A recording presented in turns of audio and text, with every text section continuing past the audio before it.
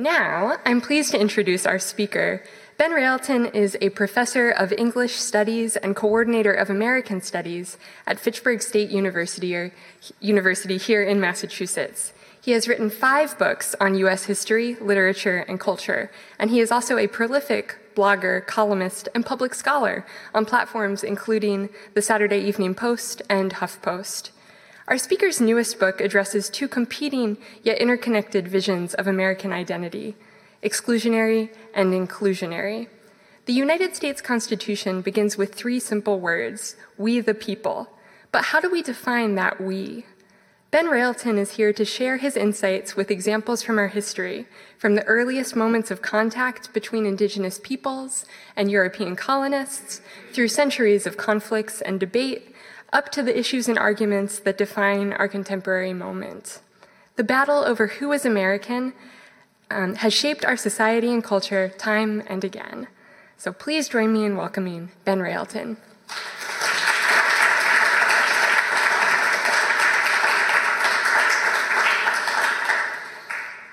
Thank you so much. Thank you, Danny, for that great introduction. And thanks to everybody at the Athenaeum. First of all, I'm Elsa Vernon from Events, who's out there, with Kate from the Harvard Bookstore as well. Thanks to them, to Brian for the great AV help, and just to everybody who made this possible. This is an amazing space to be able to give this talk. But thanks especially, of course, to you all for coming out on a cold Thursday afternoon, or just afternoon, to be part of this conversation. And that's the last thing I'll say before I get started. I do think of every talk as a piece of an ongoing conversation. There'll obviously be time at the end to keep that conversation going with questions and thoughts of yours, and then if you're able to stay at the signing table as well. But beyond that, my last slide is my contact info in various ways, and I would really love to keep the conversation going beyond today. So if you have follow-up thoughts, questions, things to talk more about, to share with me, please make sure to do that if you would, and keep the conversation going beyond this great session too. Thanks. So, as Danny mentioned, the focus of this talk, like the focus of the project that it's based on, is an American argument, an American debate. And it might seem in late 2019 like America is all argument all the time. And I think there's some unfortunate truth to that. And a lot of those arguments can feel, at best, like digressions or distractions from what we should be doing or want to be doing, or at worst, much worse than that, divisive, even destructive parts of our society. But some arguments are different. Some arguments are necessary, even essential ones, for us to try to have and engage and really acknowledge and carry forward, are even defining arguments. And that's what the focus of this project is, a literally defining argument, an argument about how we define not just this place, not just the idea or the space or the community of America, but even more exactly who is part of that, who is American, as my subtitle highlights. And as Danny mentioned, part of the reason for that focus, for me, starts with those first words of the Constitution. I think it's a striking choice to begin with that first-person plural pronoun, to begin with that idea of a we, of a community, we the people. But in every way and at every moment, as I argue in some moments in the course of this book, and a few that I'll highlight today, that we has been contested, that we has seen different definitions, competing definitions advanced. And my argument here is, in particular, 2 ends of a spectrum of definition, as Danny highlighted. On the one hand, exclusionary definitions of America, by which I mean, as it notes up there, and I'll try not to read the whole of slides, but point to just details of them, definitions of that we that depend also on creating thems that are not part of that we, cultures and communities that are identified as outside of that we, excluded from that we. And I don't just mean, for example, other nations. Of course, other nations are not part of one nation's we in the same way. I mean cultures and communities that are here, that are present in this place, but in these exclusionary definitions are not seen as central, at least, to that we, to what is American, perhaps not part of that American at all. And at the other end of that spectrum, then, is the idea of a more inclusive definition or set of definitions. Definitions that start with the premise that no, everybody who's here, every culture, every community is essentially is included in that way. Now, there's a lot of follow-up questions from that idea. What then do those different groups share? What links them? How might we define a community through them? But the starting point of an inclusive definition is that idea that everyone here is included, is centrally part. And so in the book, across 8 chapters, I trace this through different histories, different case studies, different communities and moments. I'll highlight just a few of them briefly today. But before I do that, I do want to say a little bit more about what I mean by these concepts, illustrate a little bit more by connecting them to another Central American concept. And I think you can really see this battle between exclusion and inclusion play out in a lot of our national narratives and concepts, whether it's the American dream, for example, or in this case, the idea of America as a melting pot. So prominent, long-standing, and even ongoing, if certainly now challenged in various ways, way to think about America, think about who we are. But I would argue that, again, like a lot of our national narratives, we can see more exclusionary and more inclusive visions of what that concept of a melting pot might look like. So an exclusionary vision of a melting pot idea, or of the process of melting as a part of becoming American, would focus, for example, on American as a very particular cultural identity and everyone else melting toward that very particular identity. And often, as the concept has been used, that endpoint of the melting process has been defined in one way or another as things like Anglo, European, white, English-speaking, Christian, and thus every other culture or community in that version of the melting pot idea would be gradually attempting to move toward that particular endpoint, that particular identity. And a cultural critic who made that same argument about the melting pot, not in support of it, he was critiquing it, is Horace Kallen in his 2-part essay for The Nation magazine in 1915 entitled Democracy versus the Melting Pot. And this is a key quote where he identifies that kind of exclusionary version of the melting pot, noting that this general notion of Americanization, as it had often been used, appears to denote the adoption of all these particular things, and then most relevantly, it connotes a transmutation by the miracle of assimilation of all these other communities, and I would argue those are just representatives of many others too, into beings similar in background, tradition, outlook, and spirit to the descendants of the British colonists, the Anglo-Saxon stock.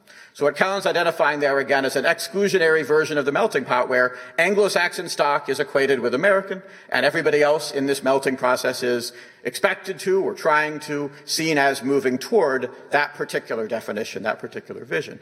Now that's not an entirely exclusionary one, that version of the melting pot, because it does at least allow for the possibility that other cultures and communities could move in that direction.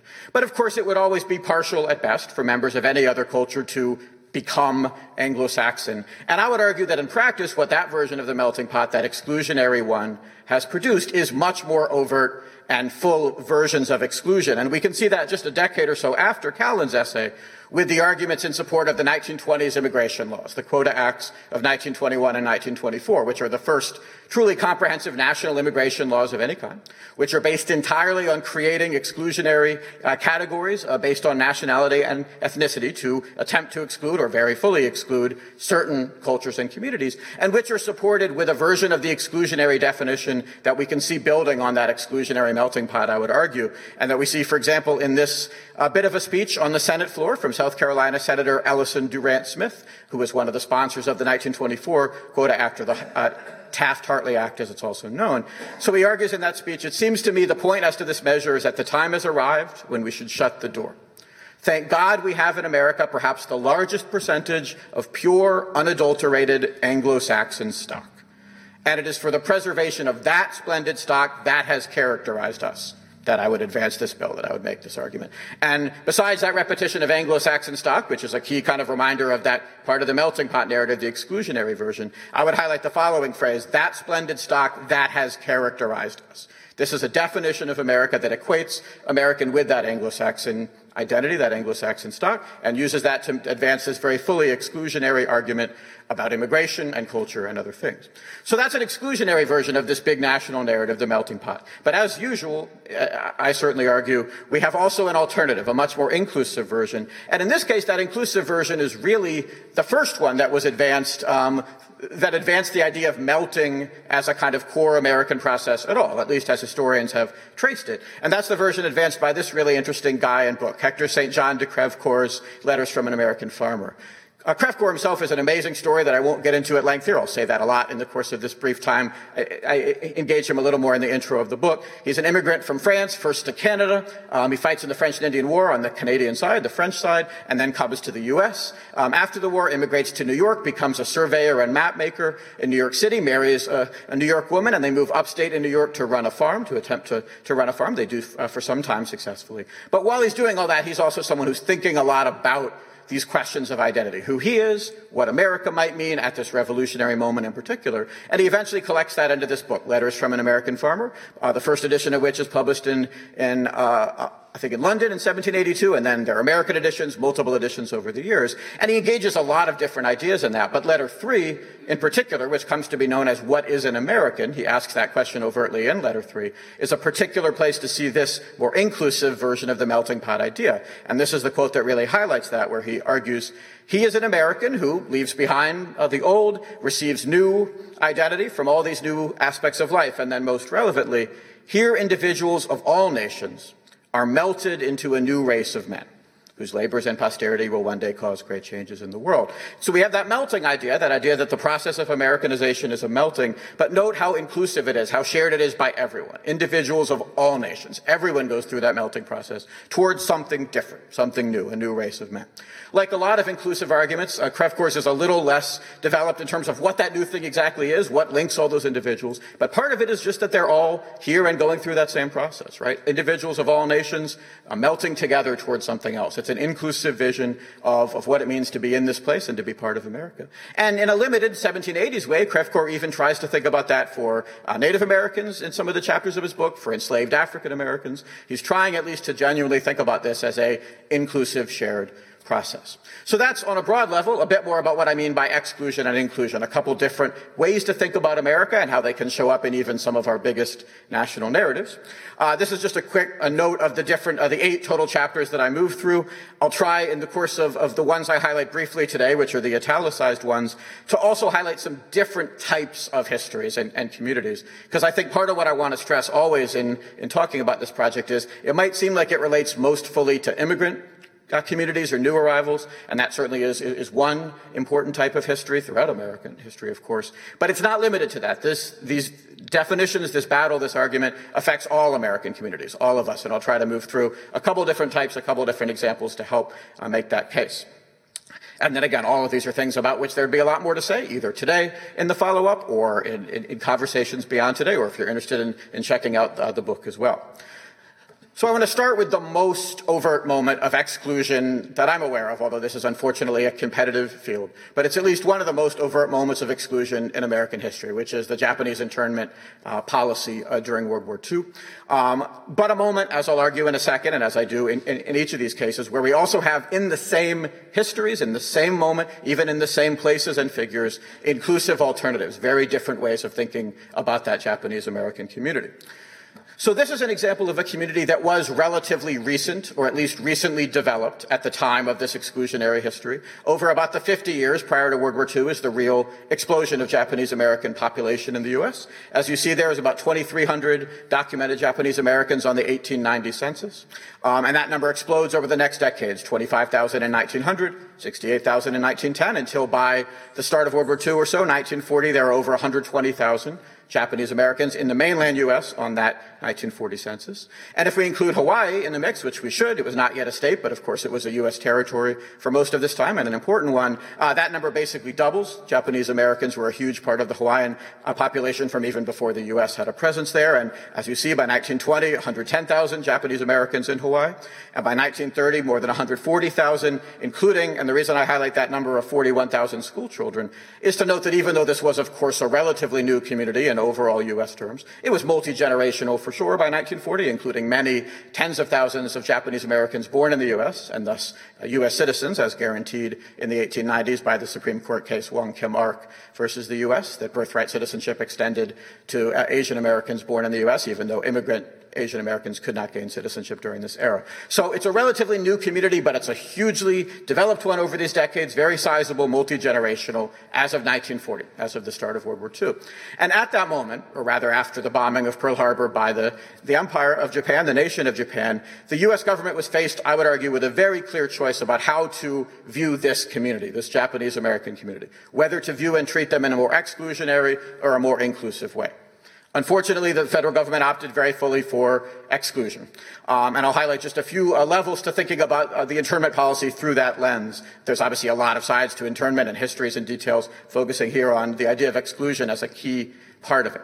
And that's true even in the legal language of it. So, for example, in the Executive Order 9066, through which the Franklin Roosevelt administration first created the move toward the policy, just a couple months after the Pearl Harbor bombing. The language is really very much about exclusion and the rationale for it.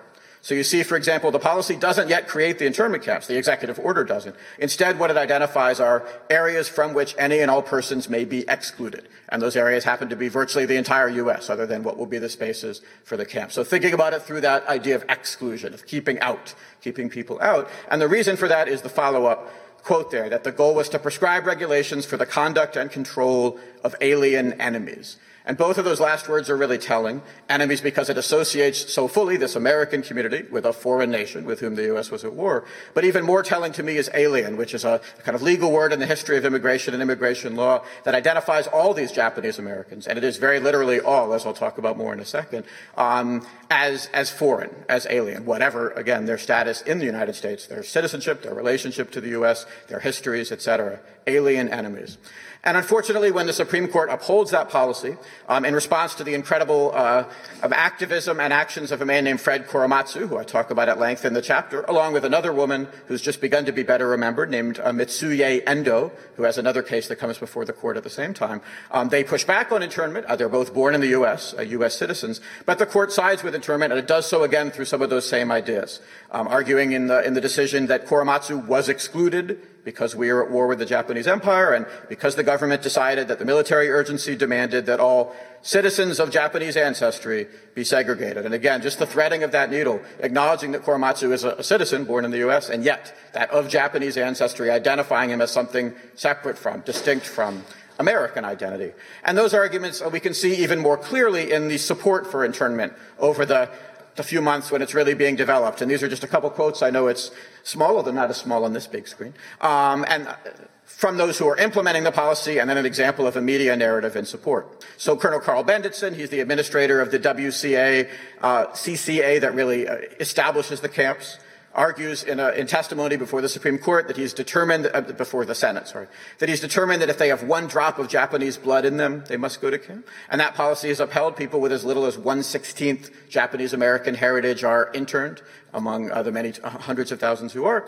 And then the commander of the military in the West, General John DeWitt, goes much further in advancing this exclusionary argument. A Jap's a Jap. Makes no difference whether the Jap is a citizen or not. And the Los Angeles Times, in an editorial in support of internment, really makes the logic of that exclusionary definition of America particularly clear. So a Japanese American born of Japanese parents, nurtured upon Japanese traditions, living in a transplanted Japanese atmosphere, notwithstanding his nominal brand of accidental citizenship, almost inevitably and with the rarest exceptions, grows up to be a Japanese and not an American. Again, defining these as two fundamentally separate communities, an exclusionary vision where it seems there's not really much possibility for there to be that middle ground. But, for example, Japanese American as a phrase. Here it is one thing or another, and it is the one thing. It is the exclusionary definition. So those are a few examples of how exclusion, the policy, internment, the policy is built, I would argue, on exclusionary visions of that community and of the nation through it. But again, as often and as always in the cases I trace, in the same moment, even in the same figures and histories and places, we see inclusive alternatives. And the one I want to talk briefly about here is the alternative presented by Japanese Americans who serve in the U.S. military during World War II. And that's a process that really begins with this very particular group, who come to be known as the Varsity Victory Volunteers. Really amazing group and story. These are college students in Hawaii, Japanese American college students, mainly at the University of Hawaii, who right after the bombing of Pearl Harbor join up with a new group that is called the Hawaiian Territorial Guard, the HTG, which is a kind of national guard for the territory of Hawaii, but who were soon after that expelled from the HTG because of their Japanese ancestry, their Japanese American identity, and who pushed back on that expulsion, writing this letter to the territorial governor, Emmons, with the help of a local Chinese American community leader, who's pictured on the next slide, to argue for why they should be able to serve. We joined the Guard voluntarily with the hope that this was one way to serve our country in our time of need. Hawaii is our home, the United States, our country. We know but one loyalty, and that is to the Stars and Stripes. Their petition is accepted by Governor Emmons, and they come to call themselves the Varsity Victory Volunteers, serving in a variety of capacities in the U.S. Armed Forces, on bases, and in the armed forces throughout 1942 in Hawaii. This is a picture of a few of them at work in Hawaii during that year, and of that Chinese-American leader, Hung Wai-ching, who became a key advocate and ally and representative of the incredible multicultural identity of Hawaii itself in this era.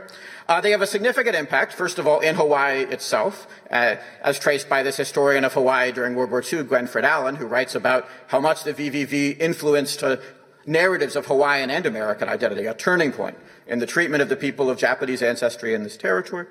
What followed was this group, initially small, demonstrating to a suspicious and skeptical community that the Americans of Japanese ancestry, that same phrase that the LA Times had used to try to separate this community, were every bit as American and every bit as loyal to this country and her ideals as any other group. But their impact goes way beyond just Hawaii and just that moment as well, and really leads to a significant change, or at least contributes to a significant change in the U.S. war effort and military overall. Throughout 1942, Japanese Americans were not allowed to serve in the U.S. military in any capacity for the same reasons and logic of internment.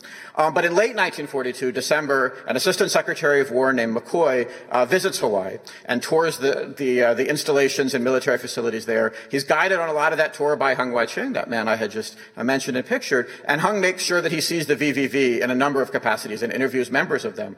And less than a month later, about 3 weeks later, I would argue inspired at least in part by that visit for sure, and also by necessity in the war, the federal government's policy, the military policy, is changed. And a new January 1943 policy allows Japanese Americans to enlist and serve in the armed forces. And that policy change is immediate and striking. On the day of the change, the day the new policy goes into effect, 10,000 Japanese Americans volunteer in Hawaii for the armed forces.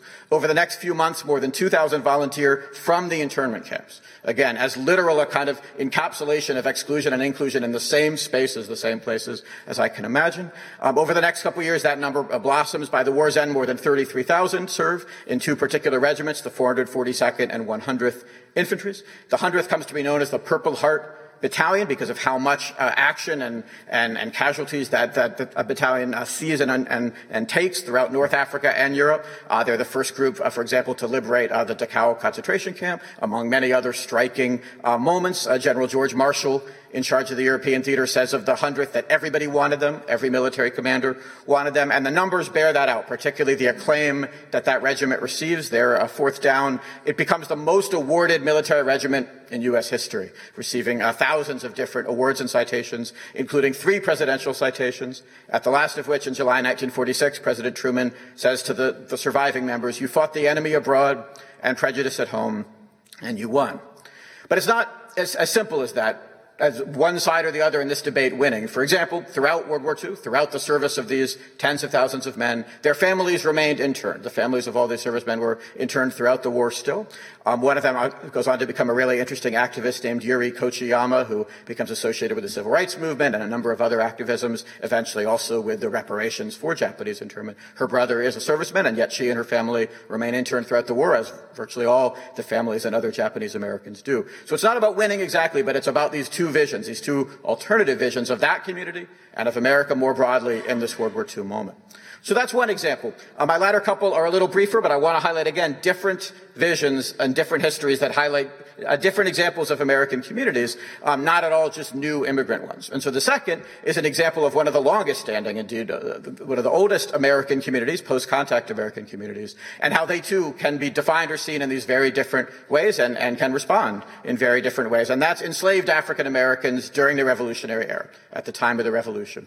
And in that era, at the outset of the revolution in particular, we have a very clear vision advanced in multiple areas, including in a draft of the Declaration, of that community enslaved African Americans as fundamentally outside of the colonies, fundamentally not part of the revolutionary project that the colonies are undertaking. And in this draft paragraph of the Declaration, it ends up being not included in the final revised version after the Continental Congress debates it for complicated reasons. But in his draft of June 1776, Thomas Jefferson advances that vision, that exclusionary way of thinking about enslaved African Americans. And he does it first by making slavery itself one of the complaints that the colonists are lodging against King George in England, arguing that slavery has been imposed entirely on the colonies by England, that it is King George's will, his his decision, a product of his power. He calls in that paragraph the enslaved African Americans both a foreign people and a distant people, defining them as essentially something outside of the colonial project, and certainly the revolutionary one that he is inaugurating here. And then at the end of that paragraph, he takes that even a step further in these sentences, arguing that the king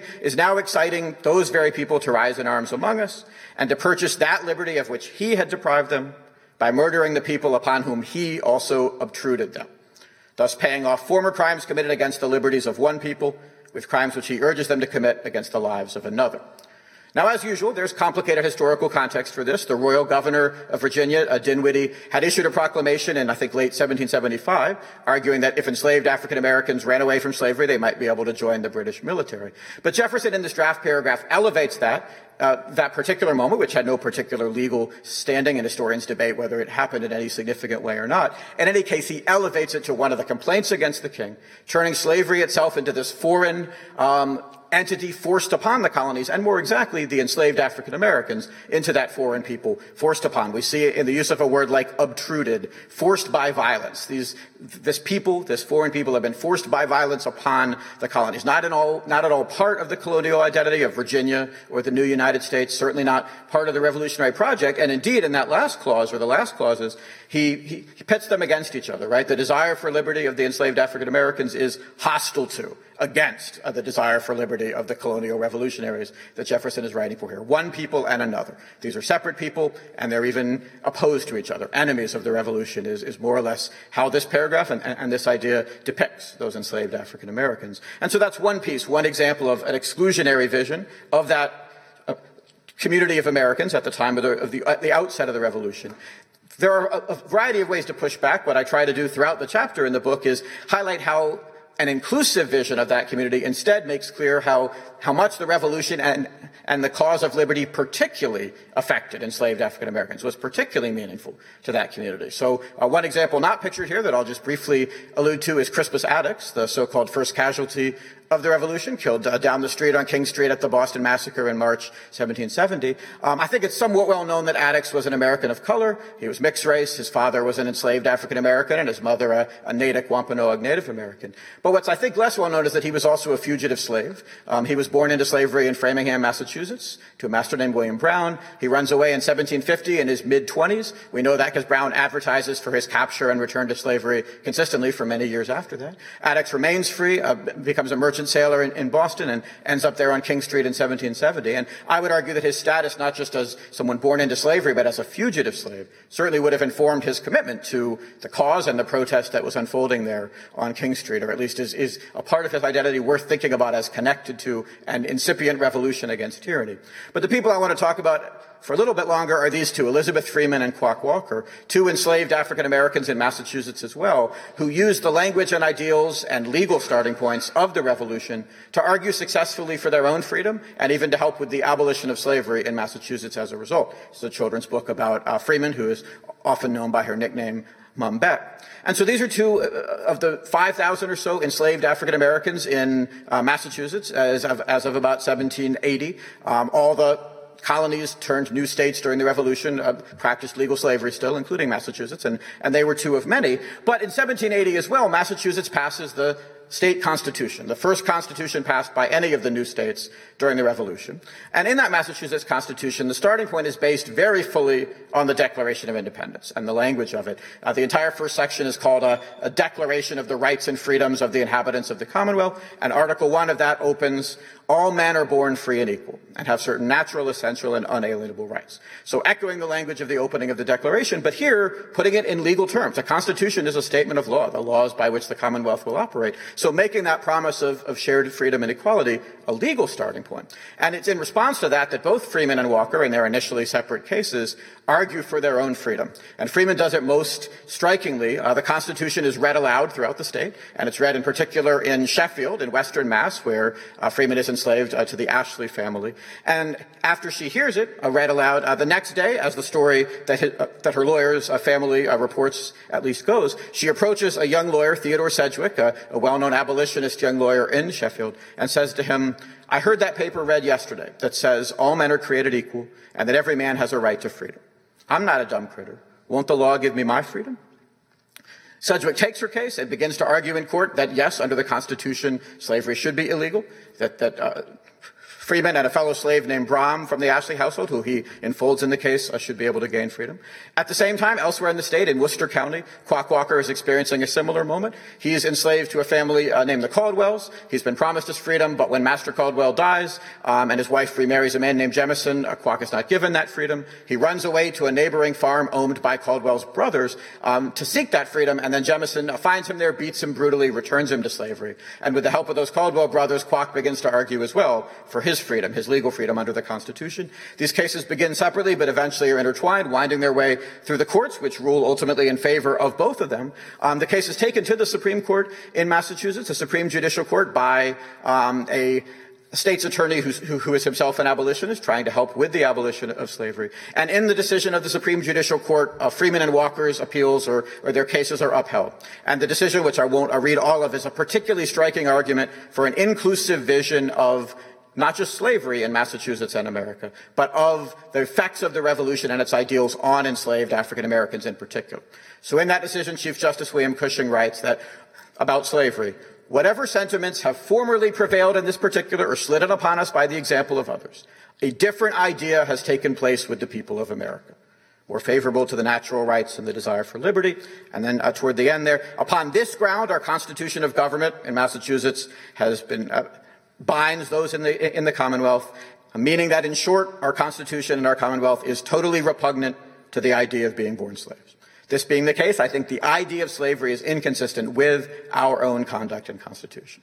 And the phrase I would particularly highlight in that striking paragraph and decision is, up toward the top, a different idea has taken place with the people of America. This is an inclusive argument, an argument for a fundamentally inclusive vision of America, that there is something about this place, this community, that means that slavery is repugnant, is not does not comport with our conduct and our Constitution, with our ideas and our practices. That's the argument Cushing is making.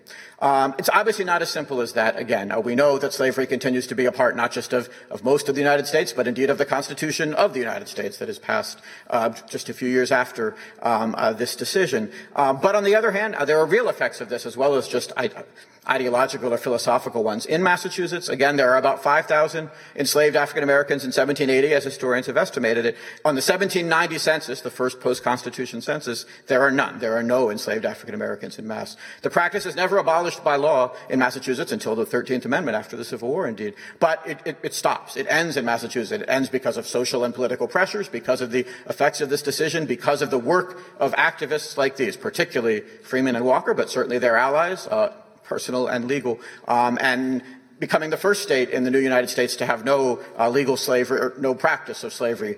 Other states that pass abolitionist laws pass them in a way that means that newborn residents cannot become slaves, but those who are already born remain enslaved. And so, for example, in New Jersey, there are still enslaved African Americans as late as the 1840s. But in Massachusetts, as of 1790, there are none on that census. And I think it's a direct example of how these inclusive ideas aren't just ideas. They have real effects in practice, and certainly did in Mass in response to these activists and their allies. So that's the second example. The third one that I'll talk about for a couple is a third type, a third category of experience, and that is the experience of a community that is seen as new and threatening, but in fact is not at all, as one of the oldest and longest standing American communities, which is the Filipino-American community, defined in the early 20th century as a new and threatening community in ways that advance an exclusionary argument about them. And that really has a lot to do with two factors, two interconnected factors in the early 20th century. One is the U.S. occupation of the Philippines after the Spanish-American War until the end of World War II or so. The U.S. occupies the islands as an imperial occupying nation, and of course during that time is fighting a 2-decade or so war against Filipino insurgents or revolutionaries, depending on how you would want to frame them, that begins right after the end of the Spanish-American War in early 1899 and continues in a couple phases until about 1917, 1918, with the end of the so-called Moro Rebellion. And so those are factors, but because of all that too, the number of Filipino arrivals to the U.S. goes up significantly during this era. It's now a territory of the U.S., and its It's both easier and more possible in various ways for Filipino immigrants to come to the U.S. And so all of that contributes as well to the rise of this set of exclusionary images of that community in this era. That starts as early as this Boston Sunday Globe cartoon from March 1899, just a month into that war between the U.S. and Filipino insurgents. And you can see how this cartoon uses the kind of visual language of partly sort of minstrelsy and anti-African American imagery, but also an exclusionary language, exclusionary visual language that depicts the impossibility, the laughable impossibility of these savage Filipinos becoming American, doing things like wearing American clothes, playing baseball, etc. The gap, an exclusionary vision of the impossibility of this community becoming part of America. That exclusionary narrative develops over the next few decades and culminates in a couple of striking 1930s histories. One is a series of hate crimes and massacres directed at Filipino neighborhoods throughout the U.S., such as this one in Watsonville, California in 1930 that destroys an entire community and kills and injures many Filipino-American residents. But even more striking than that is the development of a couple of laws in the 1930s, which pretty literally break the law in order to advance exclusionary laws. Because again, the U.S. is occupying the Philippines at this time, meaning that Filipinos are part of the United States. They are part of a territory. They cannot legally be defined as a foreign people while the U.S. is occupying their nation. But these laws seek to do just that. And the way they do that is basically by promising future independence to the Philippines in exchange for trying to exclude that community in the present. So the first of them, the Tidings-McDuffie Act of 1934, again, promises that the Philippines can gain independence in 1945, but does so in order, I would argue very much in order to set this quota of Filipino arrivals, despite again their being part of the U.S. in this moment in 1934, at 50 arrivals per year, a number so small as to be an exclusion act by another name. And again, technically illegal given the Philippines' current status, but allowed in the law's eyes by that promise of future independence. But of course, new arrivals are only one part of the Filipino-American community. There are more than 120,000 Filipino-Americans in this era. So the next year, a law goes further still. The Filipino Repatriation Act seeks to helpfully offer the possibility, the goal is to force the reality that all those 120,000 Filipino Americans return to the Philippines, leave the United States and return. That is the stated goal of the Repatriation Act. It fails largely. Most Filipino Americans don't leave. But it's based not only on, again, those particular current perspectives, but on this larger exclusionary narrative that we see, for example, in this decision of a San Francisco judge in a court case, I think also in 1935. He's ruling against a Filipino man who's been accused of being in a sexual relationship with a young white woman in California under the anti-miscegenation laws of that state at the time, in most states. And in that decision, we see this exclusionary logic. It is a dreadful thing when these Filipinos, scarcely more than savages, come to San Francisco, work for practically nothing, and obtain the society of these girls.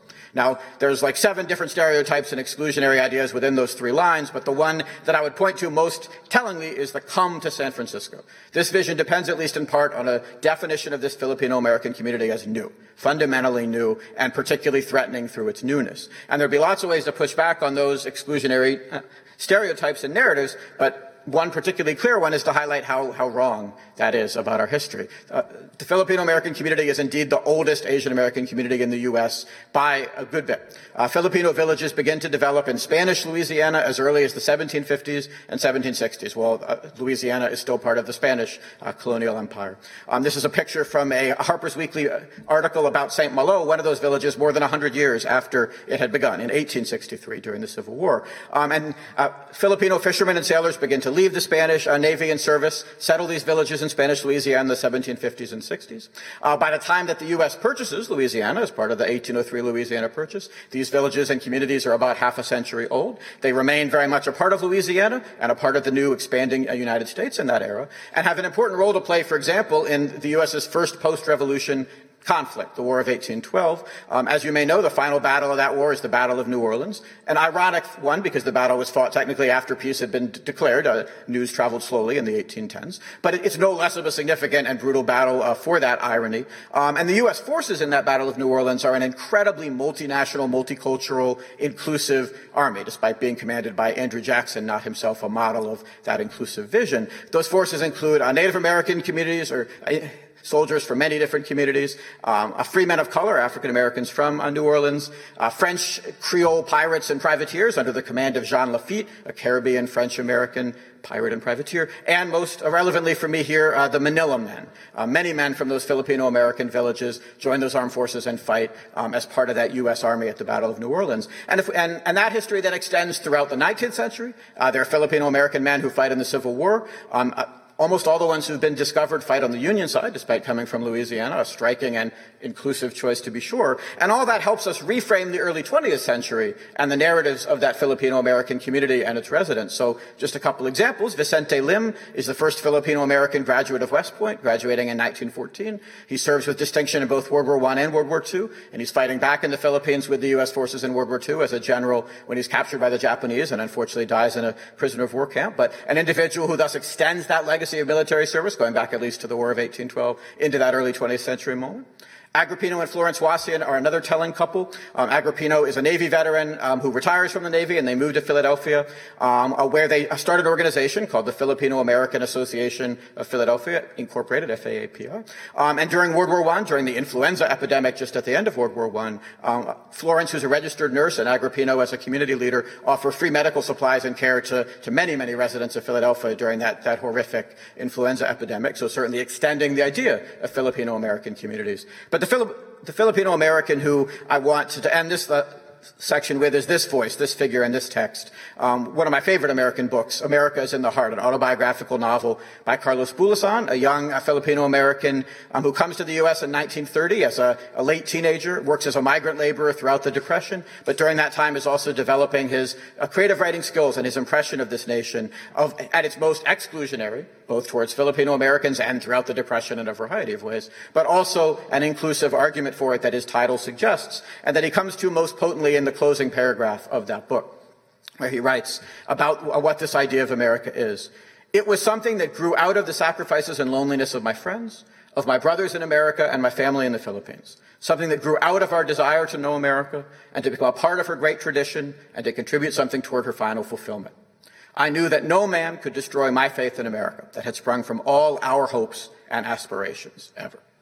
And I would argue there are a couple slippages in that last part of that beautiful quote that are particularly telling for an inclusive perspective. I think both the faith and America itself have sprung from those hopes and aspirations. I think the idea of the place as well as the faith in it comes out. And the our in that last phrase, I think, is not simply Filipino-American, although it certainly is in part for Bulosan. It's collective. It's our. It's all the brothers, all the extended family that he's written about throughout the book and is arguing for here. Now, when I first wrote my first version of this book talk, that was where I ended. But I do have a brief coda on a different chapter, focused on the Muslim American community for two reasons that I want to end with this quickly. One, it brings us a little more fully still up to the 21st century. And two, because it also brings us up to the Constitution, something that for some reason has been on our mind a lot in recent days in late 2019.